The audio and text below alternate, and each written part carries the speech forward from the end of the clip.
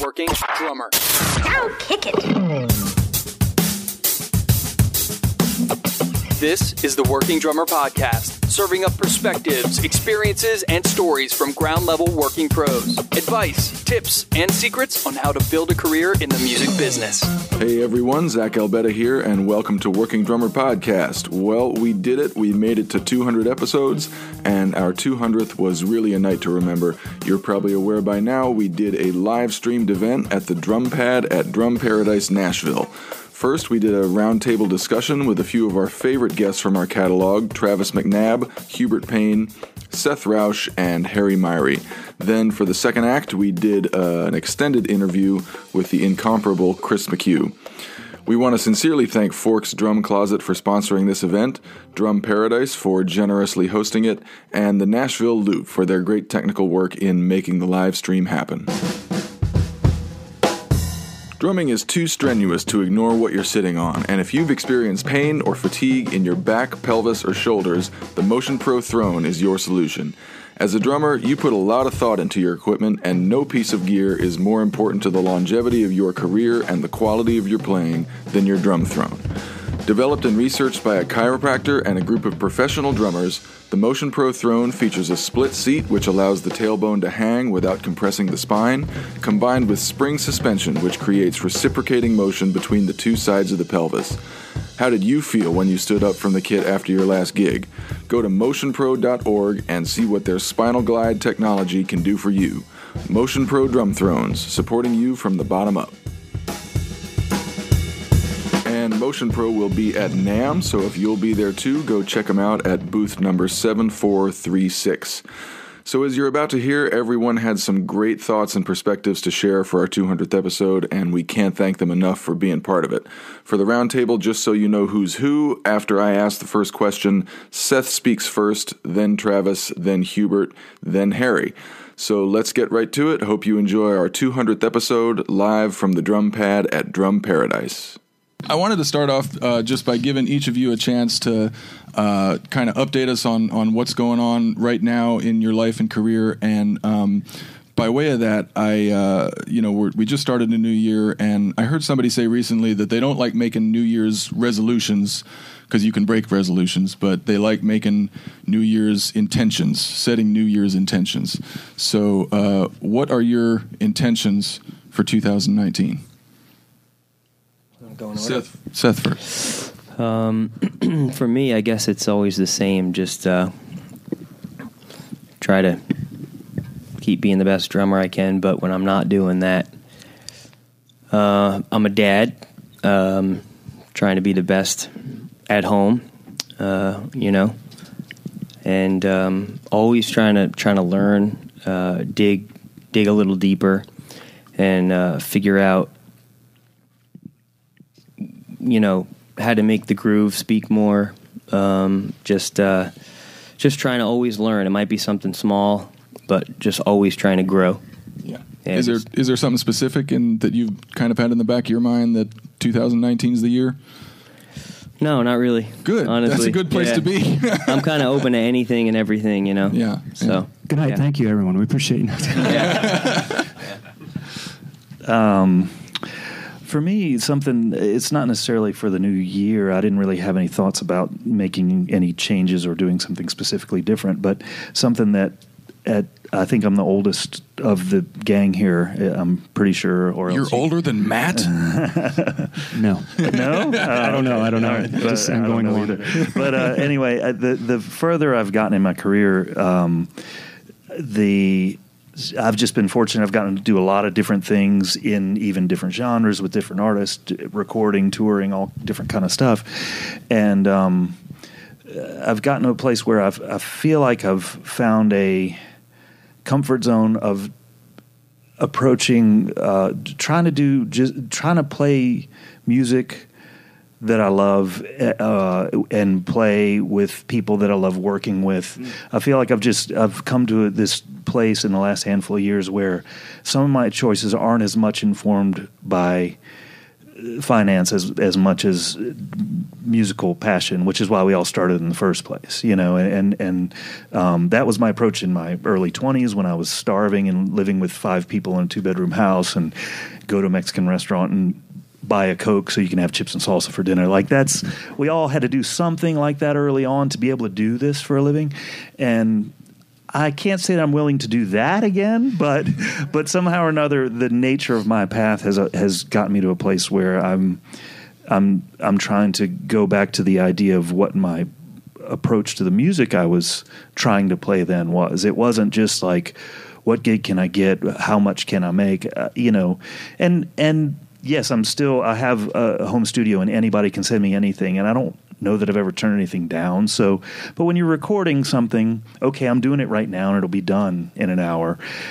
You can deal with almost anything, but especially when it comes to a creative endeavor as a whole, like working on a whole album or an artist you might take a tour with or a permanent gig with. I just feel fortunate that I've have the luxury of thinking of it this way, so I've tried to embrace the idea of thinking about playing music I love with people I love as opposed to just it's a job, And so the further I've gotten on in my career or in the more recent years, I'm trying to approach more and more that way.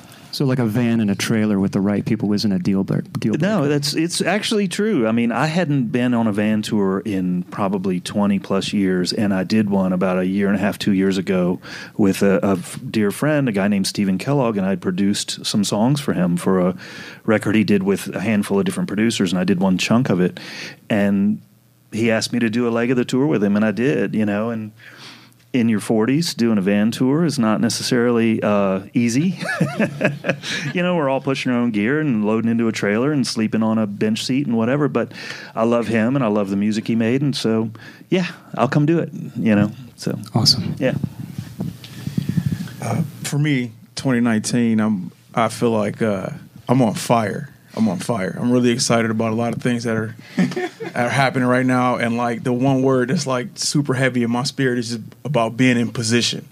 And what that means to me is I'm starting like ministry and training school here in January. And I just want to be in position to help as much as I can. I've been given a lot. Being in position means, being the father that I'm supposed to be, being the man that my wife needs. Not the man that I think that she needs, but what she needs, As far as practicing, if I'm practicing to prepare for wherever I can be used, I'm all over the place. You know what I mean? I'm practicing syncopation, I'm practicing jazz because I feel like I have a gift and I just want to be in position to be used and be adequate to be used. So, as far as 2019, man, it's a lot that I'm excited about, but I just feel like I'm on fire, man. So, yeah, that's it for me. Awesome. Nice. Yeah. I feel that from you, man. Dude, mic check. You knew what the first word was going to be. Cajon. I have a... Hey, man, you take that back. Yeah, why aren't we all sitting on cajones, by the way? They do make good chairs. The monitor is playing the wrong... Oh, there it is. There it is. I'm going to kick that thing on my way out. It'd be the best it ever sounded. All right. Dude, I have 2 goals this year. One is like basically what Seth already very eloquently said. It's like, be present in the work. I just want to do the work this year, man. The last 5 years of my life, I had these really regimented goals that were about climbing, and they were about things that I don't have. The goal this year is to not be so absorbed in those external things. I want to be right here, and I want to do the work, man. I just want to be great at what I'm doing. Number 2 is I want to give it away. Like I've had like a couple of very self-absorbed years here. All of us who get on stage, man, it's like we're trying to, okay, I won't speak for you guys, but I get on stage trying to like fill this, like get attention and be praised and all this You stuff. can speak for me. Go ahead. Okay, awesome. Yeah. I know I'm not alone. Dude, man, I just kind of want to give it away this year, man. I'd rather, and you said a version of this a second ago, like much more beautifully. Like, I'm fine. I'm so spoiled right now. So let me kind of turn to helping everybody else out. Does that make any sense? Yeah. Those are the 2. Yeah. Thanks, guys. That was awesome. We want to get into... Zach and I sat down today and fine-tuned some things, and one of the things that keeps coming up in our podcast over and over is the importance of listening, the importance of understanding the history of our instrument, the history of music, how it applies to what we do, whether we're touring or playing on the weekends or recording or whatever, understanding the history. I just want to throw that out there to anyone, and if we can expand upon that, the importance of listening to music, importance of knowing music history, drummers, recordings. Anybody jump in? Well, I think it's obviously it's valuable to us to learn as much as we can. Partly because you'll learn approaches, literal chops, or ways of playing things, but also just mindset, musical ways to tackle a given type of song or whatever. Those things are good, but I also think particularly in recording situations, but it happens on touring stuff too, although a lot of times that music's already more established. You're kind of learning something that exists. But in recording situations where you're hearing a rough sketch of something and you're coming up with ideas quickly, that's usually a conversation amongst all the people involved, at least on a session. Now there's so many sessions where you're by yourself. But even then, someone who sent you an email with the rough that you're going to cut to, whether it's that or in the room, they're very likely going to reference something. It may be an exact recording, or it may be a certain artist or a certain drummer, and they're trying to tell you a vibe. They might not be saying, listen to this exact song, I want this tone like this. They're trying to communicate an approach. And so the more you already understand that, the better off you are. It's valuable as a communication tool as much as it is valuable for literally learning how to do certain things, Yeah, I think similar to what Hubert said, not only at the drum set, but it's being ready. It's the more players you're familiar with, the more genres of music you have more to pull from. And, in today's age, it's great because in an instant, if there's something you are not familiar with, you can get familiar with it literally in 3 seconds, But the more knowledge you have, I think the more in a timely fashion you can pull from it. Well, and also it can even lead you to introduce something into an equation that isn't obvious. It may be your own something you loved or something that's part of where you come from.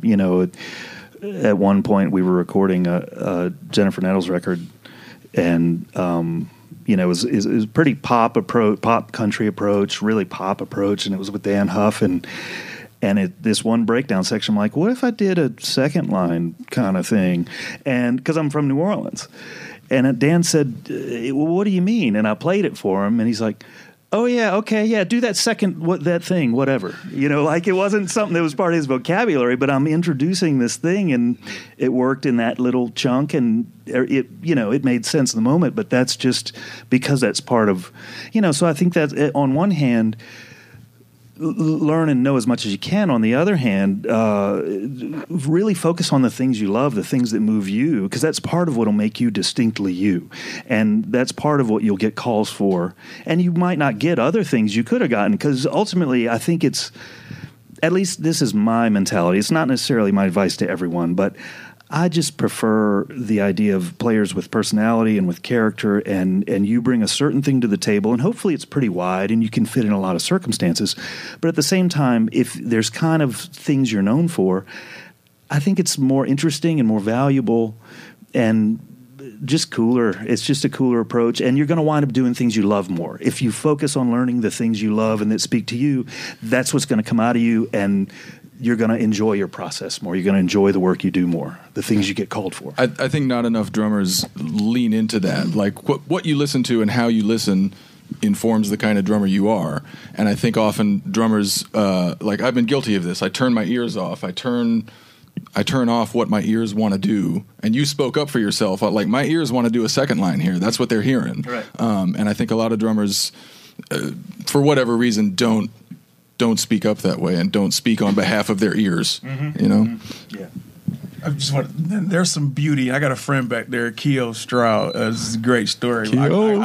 I called him. I called him when I was younger, and I said, Keo, I'm tired of taking drum solos at weddings during the Soul Train line, and I wanted to play for artists, you know. And I said, Keo, do you really like country music, man?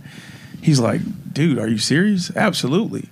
And his advice to me was, dude, when you go back, because he's a history buff, he loves history. He's like, go back, listen to Paul Lime, listen to Chris McHugh, listen to the guys, understand the music by like each decade. When you do that, you'll have an appreciation for it, and people will hire you when they can feel the love from what you're playing, right? So there's a lot of guys. A lot of my African American brothers, they always hit me up and they're like, man, like, how did you get into the country thing? And I would say, what he advised me to do was go on Broadway, you know, and I played like tons of shifts down there and meeting people and listening, because that helped me go back, learn the history of like, what are the top 40, you know, songs, learn them. What are these guys really doing? Like, when I play with Shannon Forrest, can I sit in the pocket like he's sitting? Mm-hmm. Why are they playing a hi-hat like that? Why? And that analytical approach actually led me to, searching Seth out. Yeah, and I met Seth in like a mobile home, like at a fair one day, and I was like, bro, could I ask you questions for like an hour? And after we start talking about how to keep marriage, no. He said, do you have Get out of my mobile home. My secrets. after he told me how to have 10 kids and keep a marriage, And you're working on that. I am. I knew his whole game. Like, I knew that Seth, he likes to use like the last 16th of a beat to like come into the backbeat. You know, and like I asked him 1,000 questions because I studied him, like, you know, just like Keo told me to, and that led to a great relationship and some referrals for a nice gig that changed my life. So the history is important, and it matters. It matters. And it sounds like listening to all that stuff raised a bunch of questions for you. Absolutely. It was all, why this, why that, how that, and answering those questions, getting those questions answered. It's not just about learning to do that thing. It's about learning why to do that thing. Yep, and then that becomes your marketable skill, because we can't forget. Well, a lot of us, this is our business. You can't forget that. So you're building your business, right? And, you know, why are people going to call you? The deeper you have a history that adds to you, that gives you value, that gives more reasons for people to call you. Like, for me, my wife deserves me to be able to perform on a high level and provide for us. So I have to be able to know like the top 40 R&B stuff, so I can go play with my friends that play that. I got to be able to go on Broadway and do that. If I get a country gig, I got to be able to do that. So the history matters all across the board. But, yeah. I had a question. We had some individual questions, and this kind of ties everything in. I had this set aside for you, Travis. It was, how does one maintain a level of integrity in their drumming style and still create the trust that's needed to be a marketable side musician for hire? And I think you all have answered this so far, is you do what you do best. Mm-hmm. And when you do what you love, it comes across in a really passionate and loving way, and people pick up on that. I think that's true. I think a key is if you're taking an approach you love, that's obvious. And even as ultimately we are in the service business, we're work for hire for the most part, what we're talking about here, and there is a boss, so to speak, and you want to please them. But I think so. Even in a moment where, as a listener, would you buy this record? Is it something you love? Even when the answer may not be yes. If they've hired you, I personally believe you owe it to not only them, but to music, to yourself as someone who's chosen to do this, to believe in it at that moment. Whatever it is about that piece of music, find something to dig in and focus on, even if it's the mechanics of how you play this feel or the lyric or I love the chord changes or I love the groove, whatever it is, even if it's not the whole picture, hunt for something to be passionate about in that moment while you're doing it, because that everybody that registers. People know that, they sense that, I believe, and that makes you valuable, I think. Harry's crushing on you so hard right now. Edit that out. No, it was like you were watching him play. You were like, yeah, man. It's live, bro. Centrally located in the heart of Nashville, Tennessee, the Drum Pad is a turnkey climate-controlled practice and teaching facility. Started by Drum Paradise owner Harry McCarthy and drum tech John Hall, the Drum Pad is set up to host lessons, master classes, and clinics of top call session and touring drummers, as well as host private lessons from anyone who has students. A major convenience is being able to book your own private practice sessions around your schedule. There are always 2 full drum sets set up in tandem, so there is no hassle of loading gear in and out. Simply show up with your sticks and you are playing right away. The teaching and practice room with the drum sets can be booked hourly, daily, or weekly by anyone who needs somewhere to shed tunes, work on chops, or teach. At the Drum Pad, they also push to bring music education to the drumming community and encourage teachers of all different skill levels to take on new students. Having a studio or professional facility isn't always easy to acquire, but the Drum Pad was developed to cater to anyone who wants to be involved in education. Visit drumpadnashville.com to see the available teachers or to book your practice or teaching time. I wanted to ask each of you to talk a little bit about your biggest physical challenge right now and your biggest psychological challenge right now and how you're dealing with them. If anyone has an answer first, jump in. I'll rack my brain on this one. I do have one that I'm fighting right now, so I would welcome any of your help with this. I get into a bad habit of, and so this is physical and psychological in my playing. If I can't hear the kick drum well, I wind up playing it way too hard. Yep. I wind up, just jamming the beater into the head and even holding it there, especially in the last couple of years, I've been playing a 26-inch drum with no hole and very little muffling. So it's got a lot of bounce back, and I'm bad habit, self-taught, always been a bury the beater guy. So on that drum, you kind of have to, if you're not letting it off, you got to hold it in or you're getting a lot of bounce back. And I've just developed this thing where I've got way too much, A, I'm playing it too hard, B, too much tension, too much wrapped into my right leg that's messing with everything else. That's my battle at the moment. It's a mental one as much as a physical one, because I've played most of my career without that issue at all, and all of a sudden it's a thing in the last year. So I welcome help from anyone. I would say, as a general rule, that's the same, but across the board, just trying to mentally I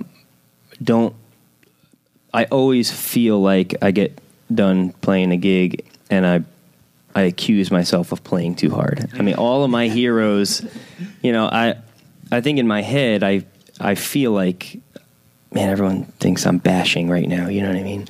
I don't ever want to come across that way. You never do from this listener. Well, like all my heroes. Thank you.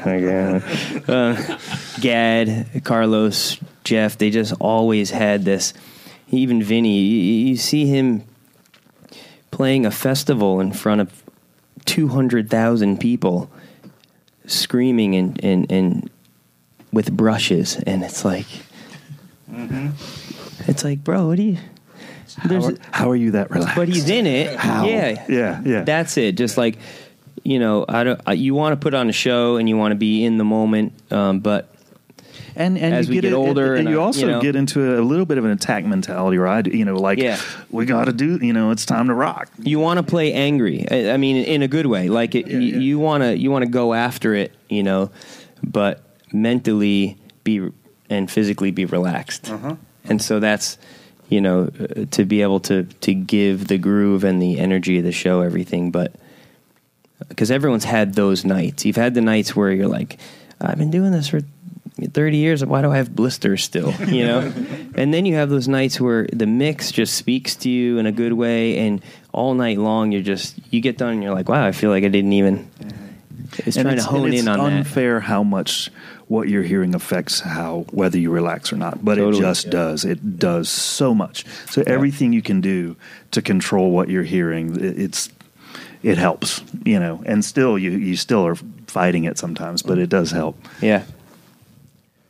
I think for me, physically, I spent like most of my life in great shape, and I'm not right now. So, I'm just like, man, I don't feel comfortable. My posture's not right. But part of it is I have 4 kids under 6, and it's really hard to break away and go to the gym sometimes. But I'm just doing something about it. So I changed my diet, So I am doing something about it, and I'm on the road. Mentally, we're in the studio with Little Big Town right now, and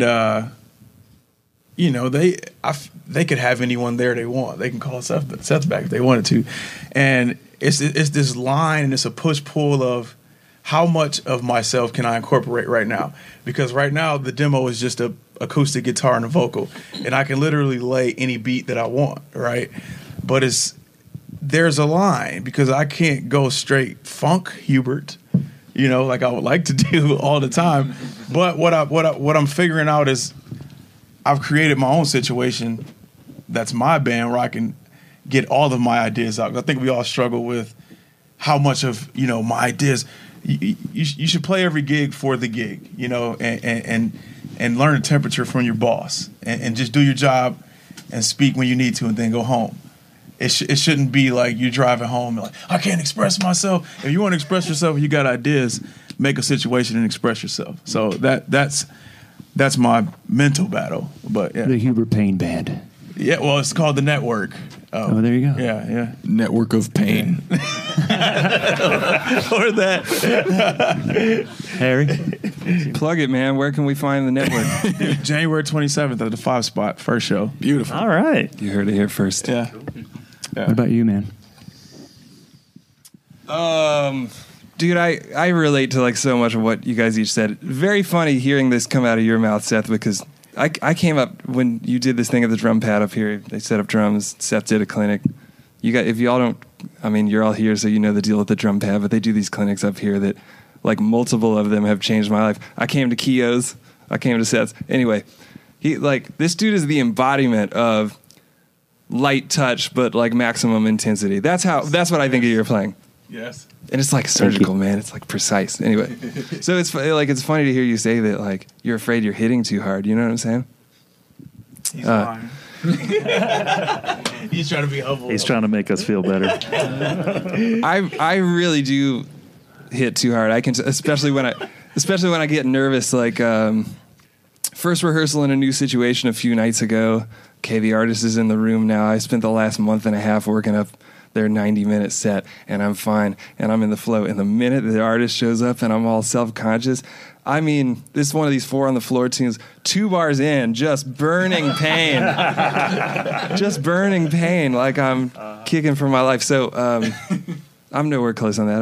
I need to work on that. Good luck, because obviously he and I are still trying to conquer it too. Dude, well, I meant to say this, Travis. Call, because your instinct is mine too. Then you bury the beater, right? Call Dave Elich if you don't know him. I don't know him, but this is what I hear from everyone about him. Dude, he's the man, right? Right. He fixed me right up, and I don't have a good enough ear for this, but he claims even like that kind of in those bigger rooms that kind of opens up the low end. It does. Sound too. It definitely. Yeah. No. If you can not keep it in there, your tone will be better for sure. Yeah. I take his word for it. I take your word for it. Yeah. We've all messed with like, okay, I've been burying the beater for the last 25 years. Today I'll stop. And then 5 minutes in you go, this is hard work. I'm already functional as a drummer. Right. Never mind. Yeah. But Dave was the key for me, and like, yeah, he'll give you steps, man. You know what I mean? So like I'm actually on my way to not call Dave. Yeah. I got forced in. I'm a bury the beater guy too, and just real quick, I when we made the first LBT record, the kick drum that we were really digging, it was what it was, and I could not bury the beater on that thing because it would sound like crap, and so I was forced into just getting in that place where you find your new intensity, where maybe you're up a little higher or a little bit back on the pedal where you feel more weight and you can, and so, yeah, I can relate to that, And that's, I've been able to do that in a situation like this. House kid at this studio is crazy. Okay, I can find a way to play it. I can find a comfort zone today. But then to carry that on in your playing is what I would think, or at least it's been more difficult for me. I don't know if you've been able to do that or not, but a little bit. Yeah. Guys, we have a question from a podcast listener who actually we didn't expect to be here, but she actually was able to make it tonight. So I'm excited to be able to ask this question on behalf of Steffi G. As a musician, whether out on tour or in the studio or just throughout your time in the industry, what is one mistake you've made in your professional career that you swore you would never repeat again, and what have you learned since then? Man, I have an opportunity to really embarrass myself right now. We're ready. Okay. I'll give you guys a chance to think of like a good answer. Okay. Okay, my first trip around the world was playing in a rock band. All right, there's a certain culture to that. There's certain fraternizing going on, you might say, after the shows, Some of those instincts. I shouldn't be admitting this into a microphone, okay? But I'm trying to be helpful, all right? Some of those instincts carried with me when I moved to Nashville, man. It's like you meet... you just meet some hyper interactive people, I'll say. you meet some attractive people, you know what I mean? It's like man, in my early days here, I'd go running around with girls when I shouldn't have. You know what I mean? It's like that old concern. It depends on the culture of your gig. All right, when you start playing for that size rooms, like. You start having infinite access to those things. People like me who are like a loser in school and asking everybody out, getting turned down. When you finally get to this phase in your life where you get that acceptance and you lean into it like it's a drug. Everybody has their vice on the road, but dude, I had to figure that stuff out and realize that like the people around you and that you're working for, they're paying attention to you, first of all. Culturally, maybe that clashes with some of them. Also, it's like a reflection on the people you play for. So I'm not telling anybody to do or not do any of those things, but know that moves the needle. You know what I'm saying? That's not nothing. So I learned that the hard way a few years ago, man, and I'm glad I got it out of the way. Mm-hmm. You know what I'm saying? It's important to consider. This is your life. This is what we're trying to do for the rest of our lives, and create a career. So you're right, man. And it speaks to something we've talked about on the podcast before. Like your employer, whoever that is looking at your skills, your experience, your this, your that, but they're also looking at your judgment as a player and as a human. She was really hot though, man. Thank you guys for creating a safe space for me to just like dump all my emotional problems on you. We're supposed to talk about things we've learned from. Yeah, I just piggybacking on a part of that. For me, hard lesson. First time I was let go, I got fired on a Monday morning. I sat on my couch for like 12 hours. But my wife and I just got married, had a baby. But the management called me and they said, Hubert, you're terminated as of right now. And I'm like, why? Because in my mind, I'm thinking I'm killing the gig. I've never been an issue. And she said, the guys just feel like you'd be happier on someone else's bus. And long story short, what I was doing was after we played a gig, I would go straight to my bunk, right? And me being an African American, I'm gonna just be honest because I feel like this can help some people. Me coming from more of culturally a different place, right? It was not I didn't see a lot of common ground, right? I didn't see a lot of common ground, so I just felt like if I just did my job and I killed it and I wasn't an issue, I didn't drink or anything and just get on the bus and go to bed.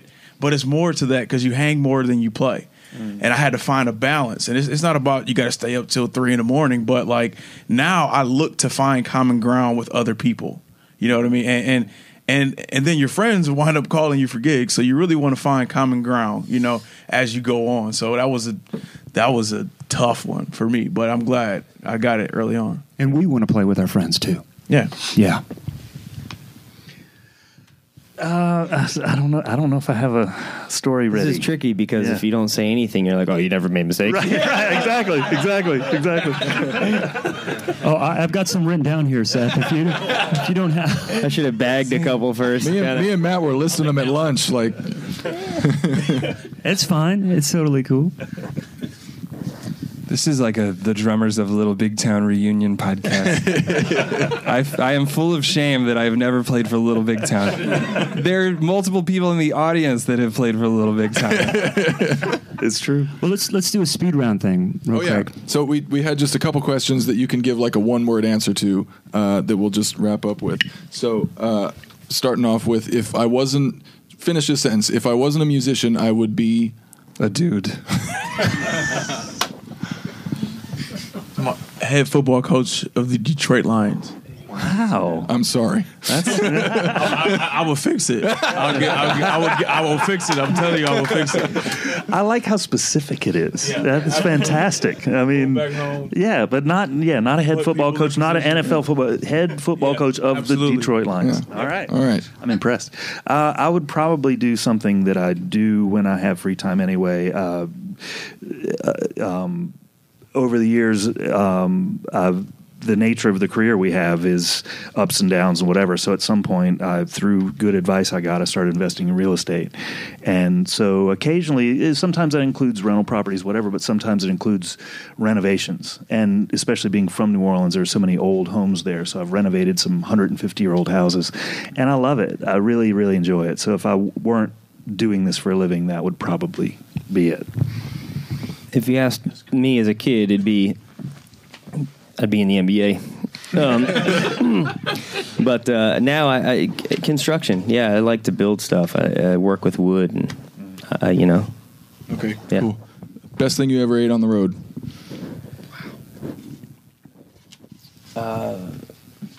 Anybody? I stumped him. I think lobster in New England, New Hampshire. Yeah. Anyone else? Next time you're in Japan, go to this ramen joint in Hiroshima called Afuri. I can Okay. even... Okay. The end. I like it. This is a very hood response, but I like going to Chicago and eating deep dish pizza. Yeah. Often. Yeah, that's a Yeah. good call. That's not what I thought you were going to say when you said a hood response. This is very Gallatin, but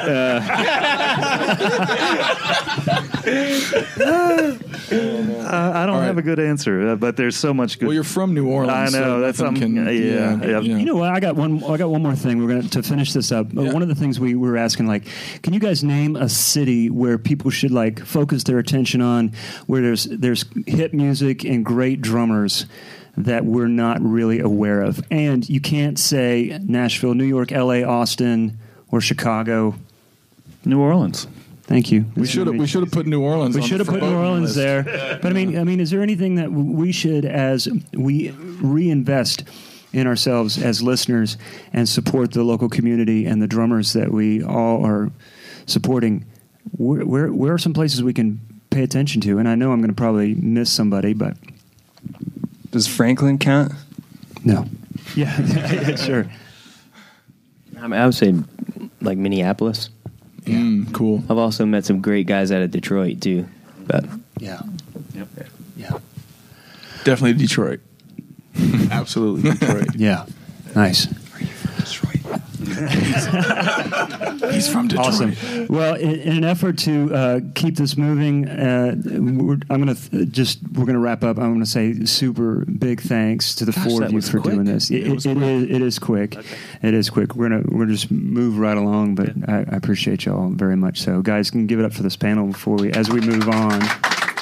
Whether you're recording or performing live, Drum Paradise carries Nashville's finest collection of drum equipment for rent. And not only do they maintain a warehouse full of the most pro drum gear currently available, Drum Paradise provides cartage and storage services. Just a few of the many pro clients that rely on Drum Paradise's professional services include Steve Gadd, Chad Cromwell, Shannon Forrest, Matt Chamberlain, Jerry Rowe, Nick Buda, Chris McHugh, and Nir Z. Owner and operator for over 20 years, Harry McCarthy brings his years of knowledge and experience to Drum Paradise.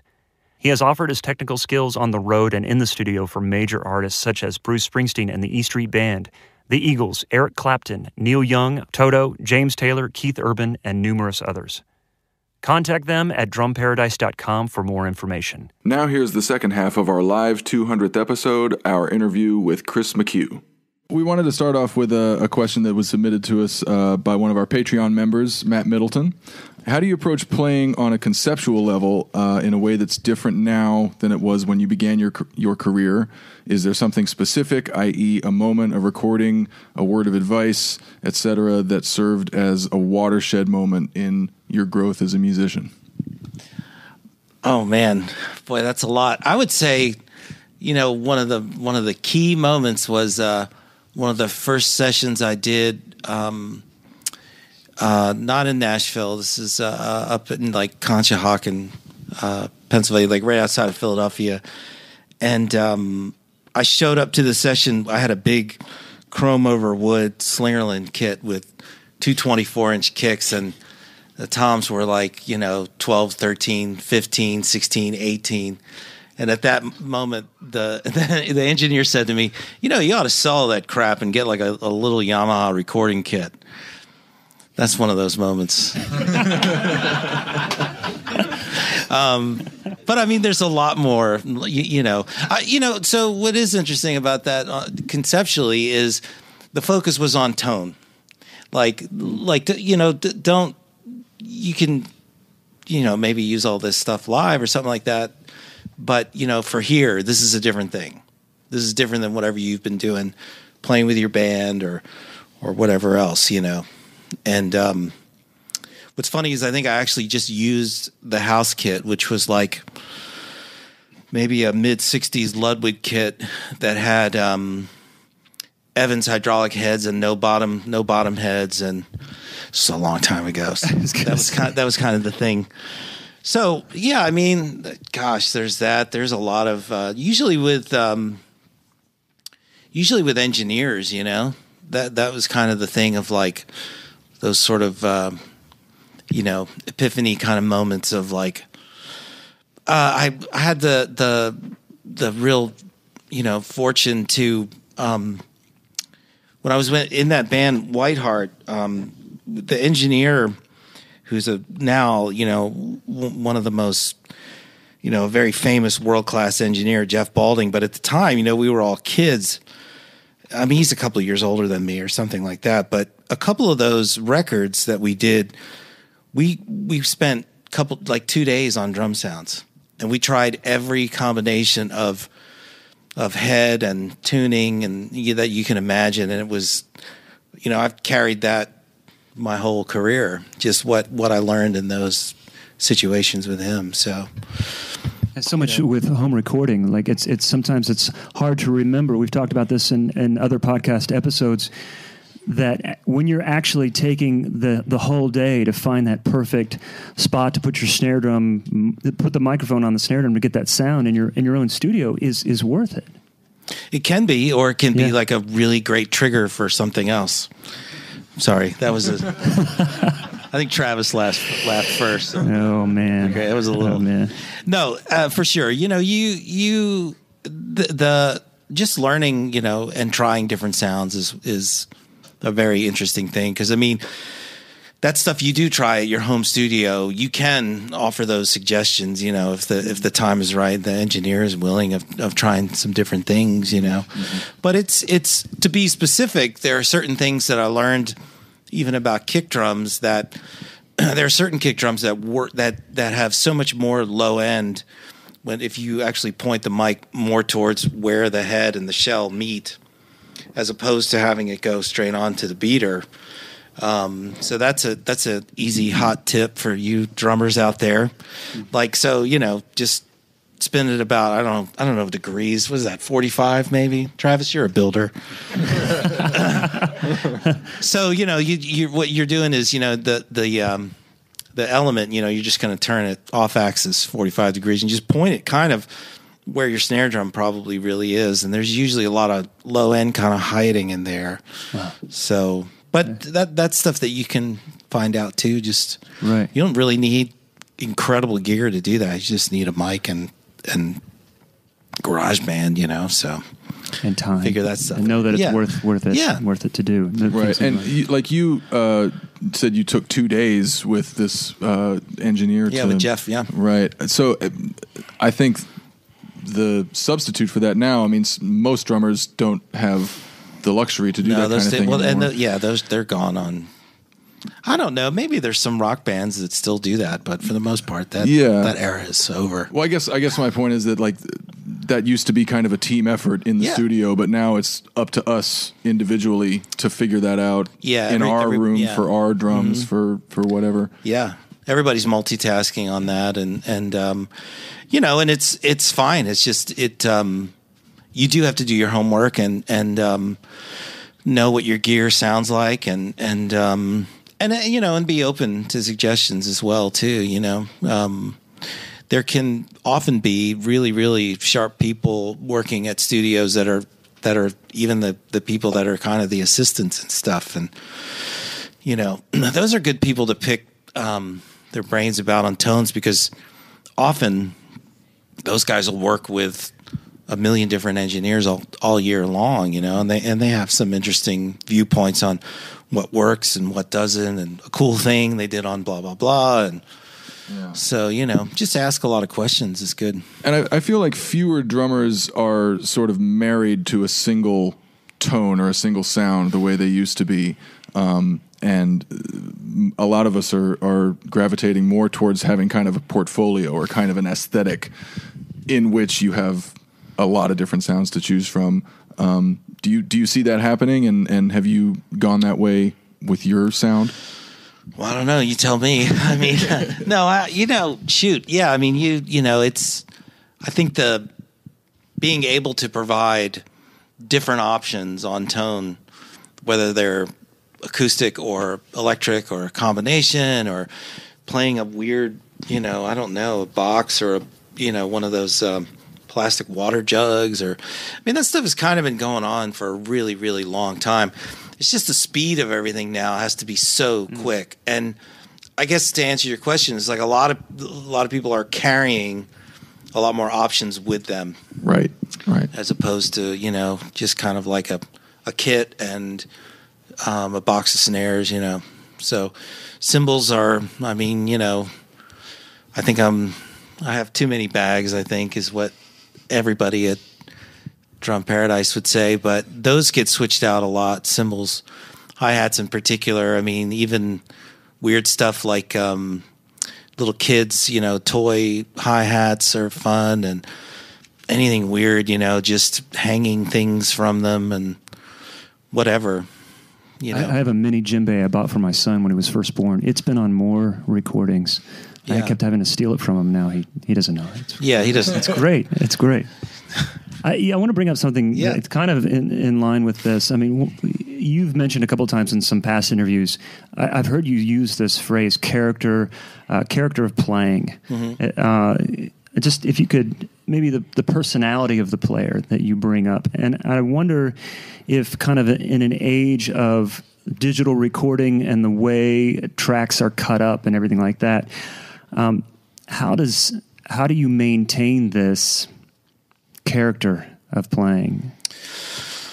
Well, I mean, I think honestly you can't really get rid of it. It's between the notes, you know, even when people are, I mean, it depends on how hacked up something is and whether they're doing full, complete sound replacement on it, and it is that very like comical, almost gritting, you know, I don't know, there are a few things that are just like, it's funny to me. It's like, it's like the equivalent of watching a movie, you know, that's been completely animated on top of live action, you know. It's like, man, that's a lot of work.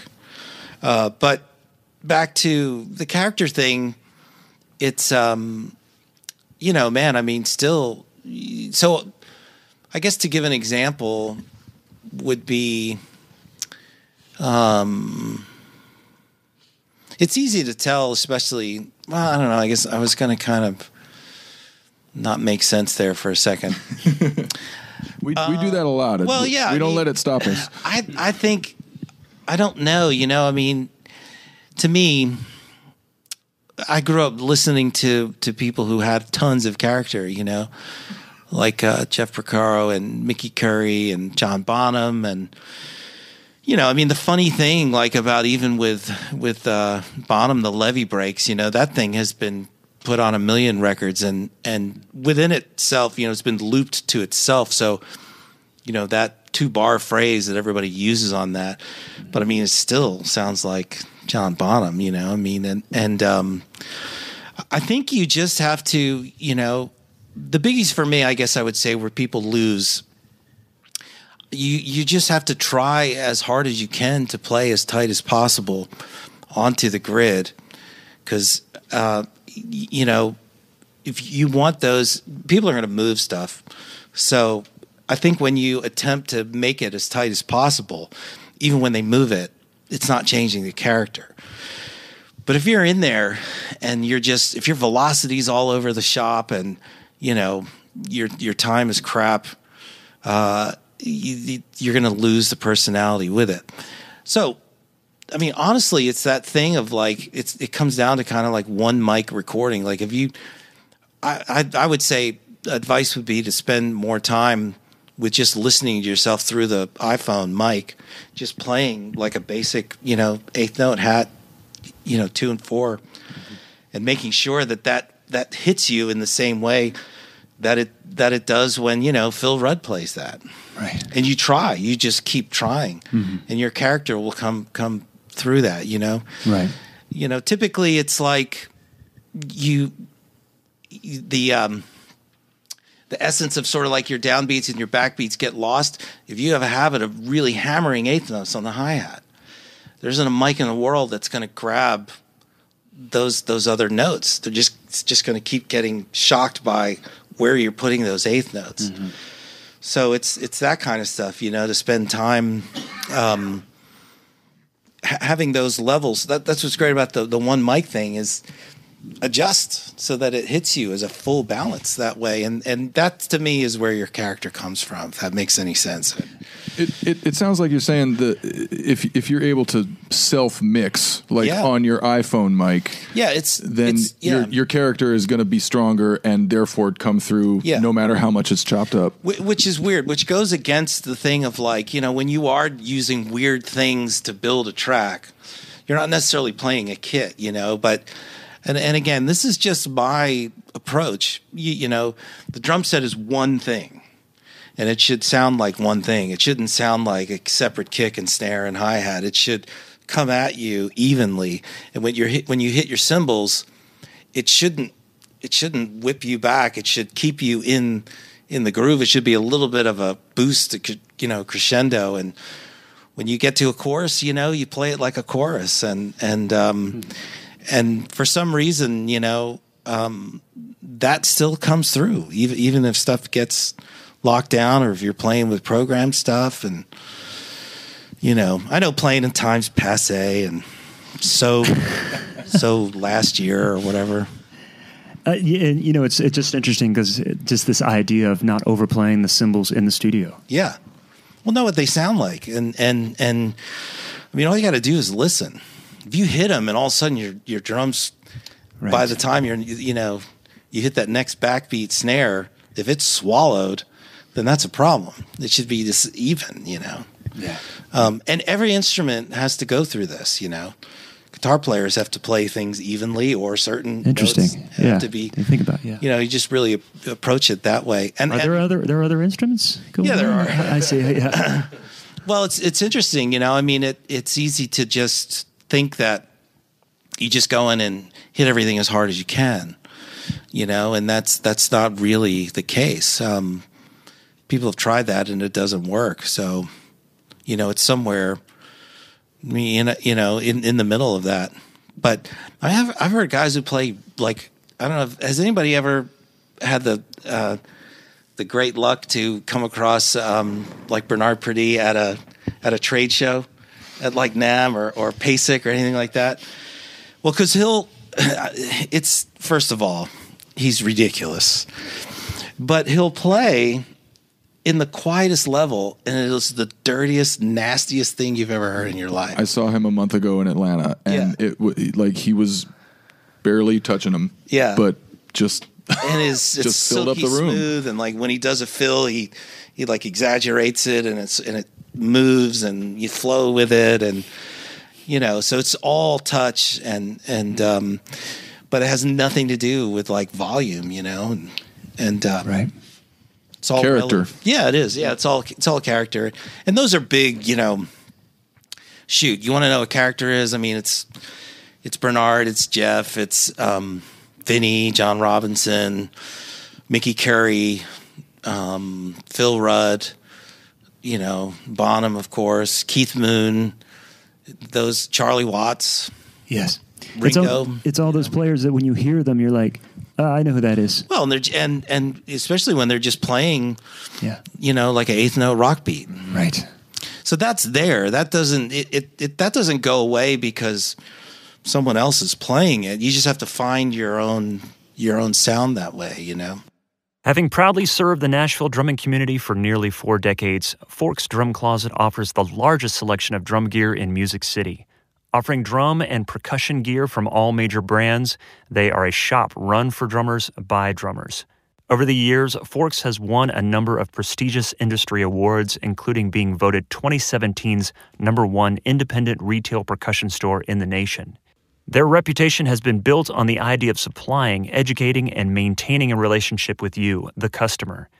Acclaimed for their wide product selection and unparalleled customer service, they will help you get the gear you love to do what you love.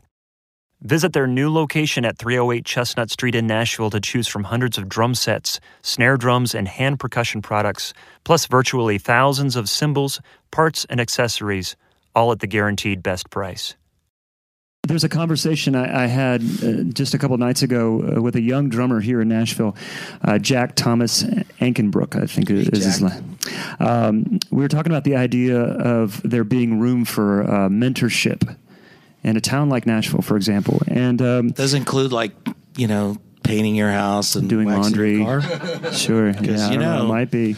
Well, Jack, if you're bored, and you've discussed this before about hanging with Larry London and that kind of mentorship going on, and I think we all have stories of different levels, short and long, of those mentorships that meant a lot to us. Mm-hmm. But he was saying something more. He was like, look, I'm like 23 years old, great player, 23 years old. I don't want to go through and make the same mistakes. I want to get to this. I want to hang out with these guys. And is there room for that these days? Oh man, I don't know. I mean, I guess so. I mean, sessions are a lot different now than they used to be too. It's like, there were there's room for it. I mean, for sure. You just have to be kind of, you have to make a connection somehow. Right. But, and I would say too, the mistakes are kind of the good stuff. That's where you learn, It occurred to me as I was asking that question that would be. Oh. Well, can you maybe go into a little bit about your experience with Larry? Well, yeah. I mean, so Larry so when I was in this group, Whiteheart, the bass player is a great bass player named Gary Lunn at the time. Well, Gary was doing sessions with Larry, and he introduced me to him, and so he was just gracious, and so I got to just sit, and I would say there was probably about a dozen different times I just hung with him, and it was amazing. I mean, there are two people who, like, sitting in a room with them and listening to them play, that just completely freaked me out in terms of, like, shocking, violent velocity. And Neil Peart was one and Larry was the other one. I could not believe it. It just and everybody, I think, has heard the stories about Larry's kick pedals. He played those Premier, what were they, 252s or something, and he would have them. I mean, he would even put different springs in that, right. But he was huge. Larry was a big guy, but I'll say more than anything is that he was he had a very modern approach to just every note that he played. He really, he got the thing of like getting your velocity to almost like a machine like level. Sherry's a good example of that, but literally everything Larry played was like that too. But what I learned from him was, I didn't know, so when I first met him, I was 20, and I didn't know that the drummer basically runs the session in terms of, right, counting it off and and at that time, on analog, you were the one who basically said, well, that's the take. Interesting. It didn't matter if somebody had a great guitar pass or something. Mm-hmm. It was basically just between you and the producer of like, well, that's the take. Mm-hmm. And if anybody made mistakes, they would fix to that, So. And it seems like I hear parts, the drum part, and somebody lays something down, and then they're pushing or they're emphasizing beat 4 or something like that, and then you hear the guitar part also emphasizing beat 4, and it makes me, what's the chicken and the egg scenario? When that drummer laid down his part, he was probably the first one to lay down his part. Did they hear that in the studio and the producer said, follow the drummer, what he just did? Well, overall, it was more of that. That was more of the. Do you think that still overall happens today? Well, it depends. It depends on who you're working with and what the music's like, and right. A lot of things are glossed over because things can be done in post. Right. And I'm talking about I'm not even talking about editing. I'm talking about you can raise the level of anything individually in the middle of a track just by raising the waveform level. Exactly. So if you bum hit a snare, they can fix it that way or just replace it with a sample. And I don't mean grid. I mean just put something that wasn't necessarily there. Yeah. But I mean, we had this crazy thing called spot editing, where you'd lay this metal window over the tracks of what you're trying to repair, and you cut out a sliver of analog tape that's teeny, because you're only cutting out those 2 tracks. So if your kick and snare were on tracks 1 and 2, and that was not right, you can cut that out and grab it from somewhere else, and put it in there, another take or something. I mean, those are extreme examples, but it's not like people didn't edit, I see. It's not like it didn't happen at all. Yeah. But, I mean, the other thing from Larry was that, you have to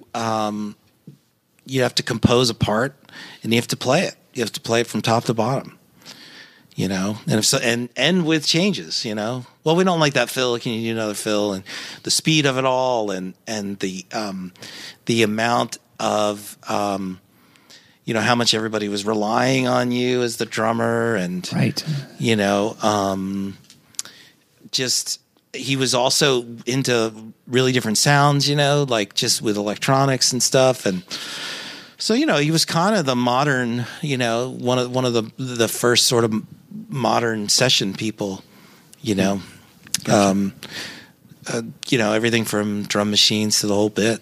So, and in terms of mentorship, correct me if I'm wrong, but my impression is that your career resembles Larry's, someone like Larry, a lot more than this 23-year-old's career is going to resemble yours, just because of the changes in the nature of the business. Shoot, I don't know. I have no idea. I mean, that's the trouble with being perspective is great, right? But it's also, I'm kind of locked in the experience that I had. People do this real differently, they're people have gotten into being session musicians totally different than I did. They didn't have to go through. I spent so much time playing dead on with a click. That really doesn't matter anymore. I spent years doing it. People don't have to do that anymore. It's a nice thing, but you mentioned playing songs top to bottom without mistakes too. That was a thing. Oh gosh, you can't even. People don't even. What's that like? Parts anymore. Yeah, talk about composing parts. Well, I'll say this: I like one of my favorite things is to listen to, especially something that has been programmed. I love to try to ape what those parts are, especially like if the producer is a writer as well, and we're listening to a demo that he did. And some of these guys, like just the other day I was working with David Garcia, his demo stuff is a record.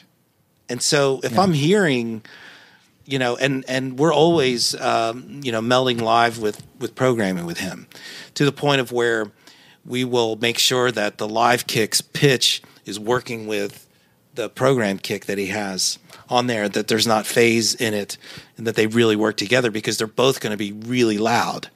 This isn't like, you know, a shadow of the program. It's like they're going to be right in your face. And so with that, I love the drum machine aspect of even composing a part. So for you young people, you'd have to go back to like a lot of the 80s records when the Lindrum was first introduced.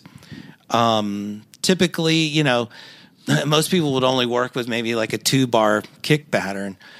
But as people really got more adventurous in programming, you know, they were full sections of different kick patterns and stuff. And so something to listen to specifically would be like the Janet Jackson Control record, which is Jimmy Jam and Terry Lewis. So that program is phenomenal. So another great record to listen to, composition of parts, would be anything that Ringo played ever. Yeah. But also, like if you listen to like the Def Leppard Hysteria record, which is programmed, but it's, you know, this program with Mutt Lange's guidance, every single part that's on there has a hook, and it's on there for a specific reason. And so, you know, I guess, you know, I'm kind of a product of my environment in that, like, another great band to listen to is called The Fix. Some of it's live and some of it's programmed, but everything worked in these sort of like drum machine type phrases. So there would be a 4-bar kick pattern that works on the whole song. And that's an interesting thing. I love that because the minimalism part of it is interesting. It's like, why does it work? Why does that work through the whole ding dong song, you know? But you change it up with some fills, and then as a live player, you have the advantage of adding a little velocity change in the chorus too, and leaning it a little forward as well. So there's always something to be picked up. But real quick too, another guy that, like, as far as ballads, the two people that I learned the most from in just listening to parts and coming up with the correct parts to play for a ballad, you know, were Nigel Olsson, and Phil Collins. You know, again, very adventurous ballad player, but, you know, there's so much expression in it. Nigel is just that classic. He's sort of like a little bit, you take Ringo and you add a little bit of a modern flair to it.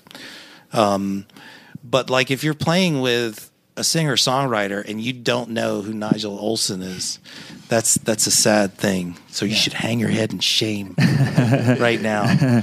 And Russ Kunkel too. Oh, you know, my goodness. all the stuff, you know, the James Taylor stuff. There's incredible parts there. But it's just the idea of thinking about, you know, how something should build. You know, it should take you somewhere. Obviously, you know, depending upon the song, but typically, you know, in a normal pop format of arranging, and everything that I'm working on, whether it's country or not or whatever, falls under the pop format of arranging, you know, intro, verse, B section, chorus, turnaround, same thing, solo, outro, maybe double chorus maybe or something like that. So it has to flow. It has to do what it needs to do. And you learn what those parts are, you know. I mean, there's obvious things of if you're playing, if you can get away with just playing 1 and 3, see how far that carries you, and then, well, you may have to add 8th note pickup every 2 bars, you know, or something like that, and you know, it's just math. The more music I listen to and the more drum parts I dig into it, it seems like the best ones, well, maybe not the best ones, but so many of them feel like the least amount of notes possible. Yeah, and I would say some of that's coming back. Yeah, for the most part. A lot of most of the sessions I've been doing recently are, especially the programming guys, are real minimal kick drum now. It's interesting. Can I jump off that, what you're saying here? I've got an idea. Maybe we could do a couple and then throw something out to the front. So is there like a definable difference between working in Nashville or with Nashville producers and maybe an LA type producer? I mean, I know it can be anywhere. So, not Kelly, anymore.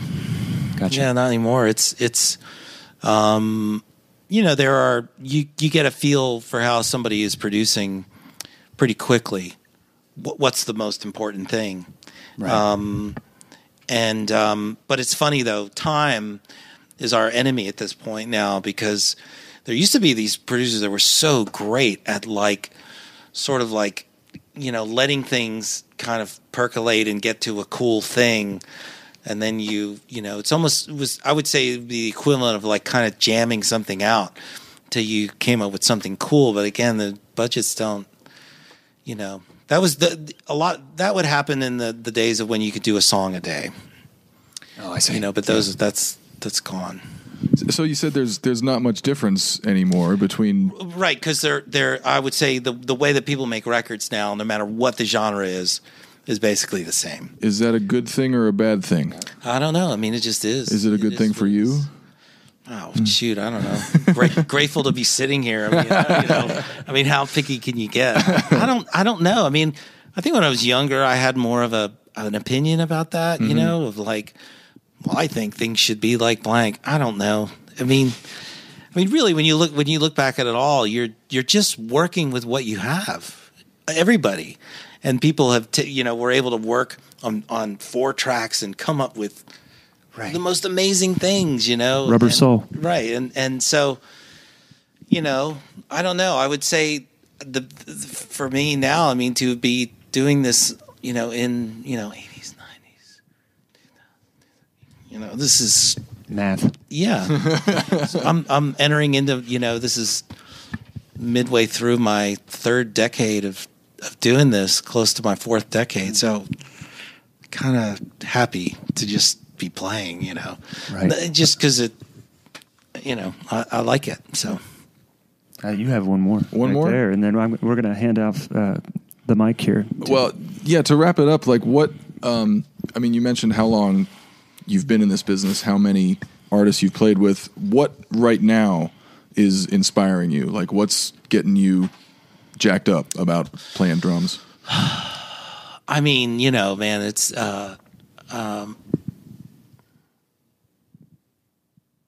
stuff like it's the same thing that's kind of, I think, floating everybody's boat, which is sort of the Mark Giuliani and that kind of crazy, what would you call it?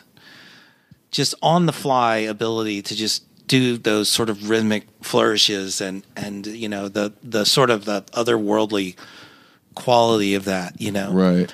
But I'm a sucker, man, for anybody who can like just really lay it down. Yeah. Yeah. But I listen to a lot of different stuff. I think it's really important to listen to stuff that you actually maybe don't like, especially stuff that is mostly programmed. I would suggest something that's popular, but you should really listen to those records and figure out, we've got to get new ideas from somewhere. Right. And those records got to be doing something, right? Well, yeah. I mean, what is it? It's you'll hear, and there are guys, that you can, like, I can remember, like, Lester Estelle is one of the first players that I think this was several years ago, or maybe even a little bit longer, but hearing a track that had like, one of those trap hat kind of things on it. And literally within days I saw him play and he did it too. So it was like, well, that's it. That's the thing. You really just have to keep listening, and I think at the same time, if your deal is if you're still trying to, make something feel as good as blank, your favorite drummer, you should pursue that at the same time. But I don't think it's very good to be stuck in like a time warp of, if this is what you want to do for a living. Well, yeah. And and that's what's going to give you the edge, you know, on something, is to come up with something we haven't heard before, you know. Yeah. Character. Yeah. I think I think we maybe have time for like maybe one or two questions out to the audience. So if I run this out in the back, make sure this is on. This is working. Anybody remember the Phil Donahue show where they would just pass the mic back? Right. Trip over. Or he would lean inappropriately on people. Yeah, lean over Hubert there. All right, so Harry actually brought this guy up earlier, Dave Elidge. Yeah. Dave's an awesome Hate dude, him. man. I actually grabbed some lessons with Dave. If anyone knows him, he's like really big in the technique and going back to the very fine basics. And we never stop growing. We never stop learning. Yeah. I know you've sat with Dave too. What are some things that you sat with Dave and you were like, Dick. Everything. I love Dave. He's a really, really good friend, and has really brought a lot of new life into just my playing and sort of overall viewpoint on just tone and what the stick should be doing and how to not hurt yourself, but also in philosophy. And, you know, I don't know if anybody knows Dave very well, but he's a really, really smart guy and very well read. And so anyway, it's been, you know, I would say the funniest thing was when the first time I ever took a lesson with him was out in LA, and we had met. We were both did PASIC clinics. That's when we met, I think in 2015 or something like that. And so I was out, you know, in LA, and at this point I was going to spend the whole, like, I think 4 hours is what we had booked. And so I went in and we met, you know, had some coffee or something like that. And he said, all right, sit down and just play a groove. And so I did.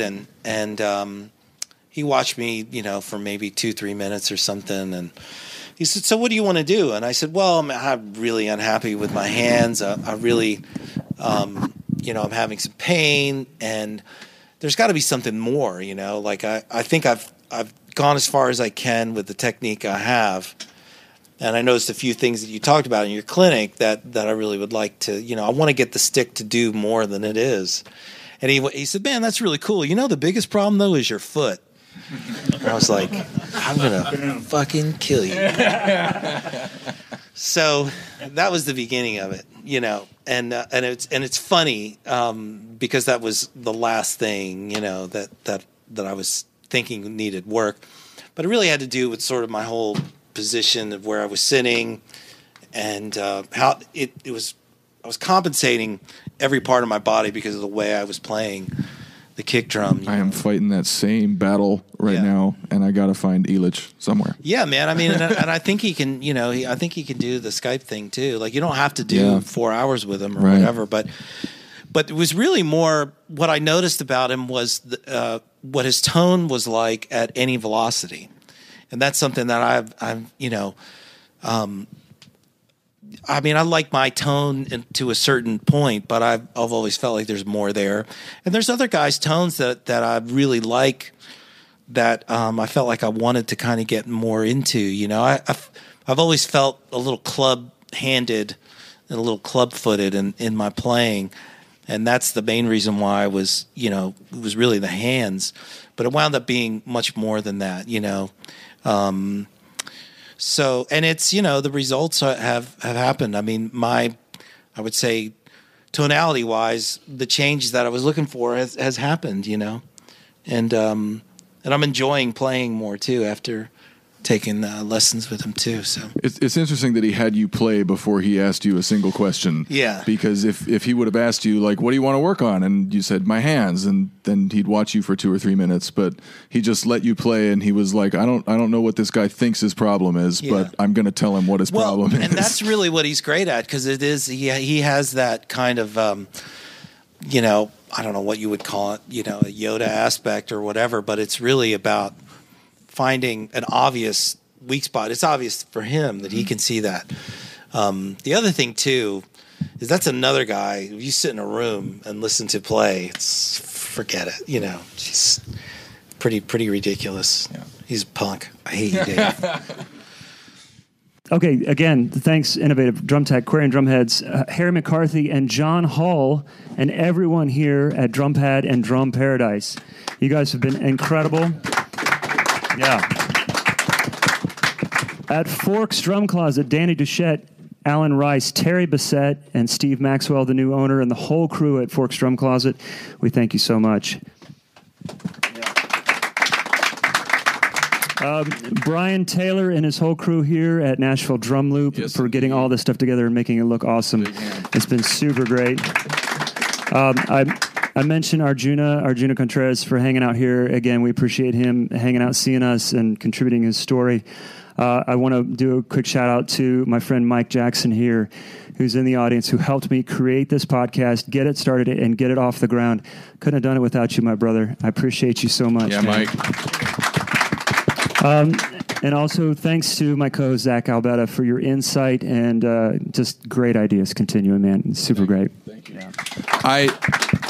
I'm going to hijack it for a second and thank you not only for bringing me on as your co-host. Being part of this has been just really gratifying for my career and my self-development. But you may have noticed this event took a lot of doing, and Matt did most of it. I was in Atlanta. I helped when and where I could, but a lot of this was on-the-ground legwork, and Matt did a lot of it. So big hand for Matt Krause. Thank you. Thanks, man. Thank you. We thank everybody that's listened to this podcast throughout the years and continue to support what we do. Just thanks a lot, guys. Have a good night. There you go, 200 and counting. Thanks again to Forks Drum Closet, Drum Paradise, and the Nashville Loop, and to all of our guests who joined us for this event. Thanks also to Aquarian Drumheads, Innovative Percussion, and Drum Tax for providing some giveaways to those who attended live and watched online. And finally, as Matt said, as always, thanks to all of you for listening and supporting what we do. Cheers.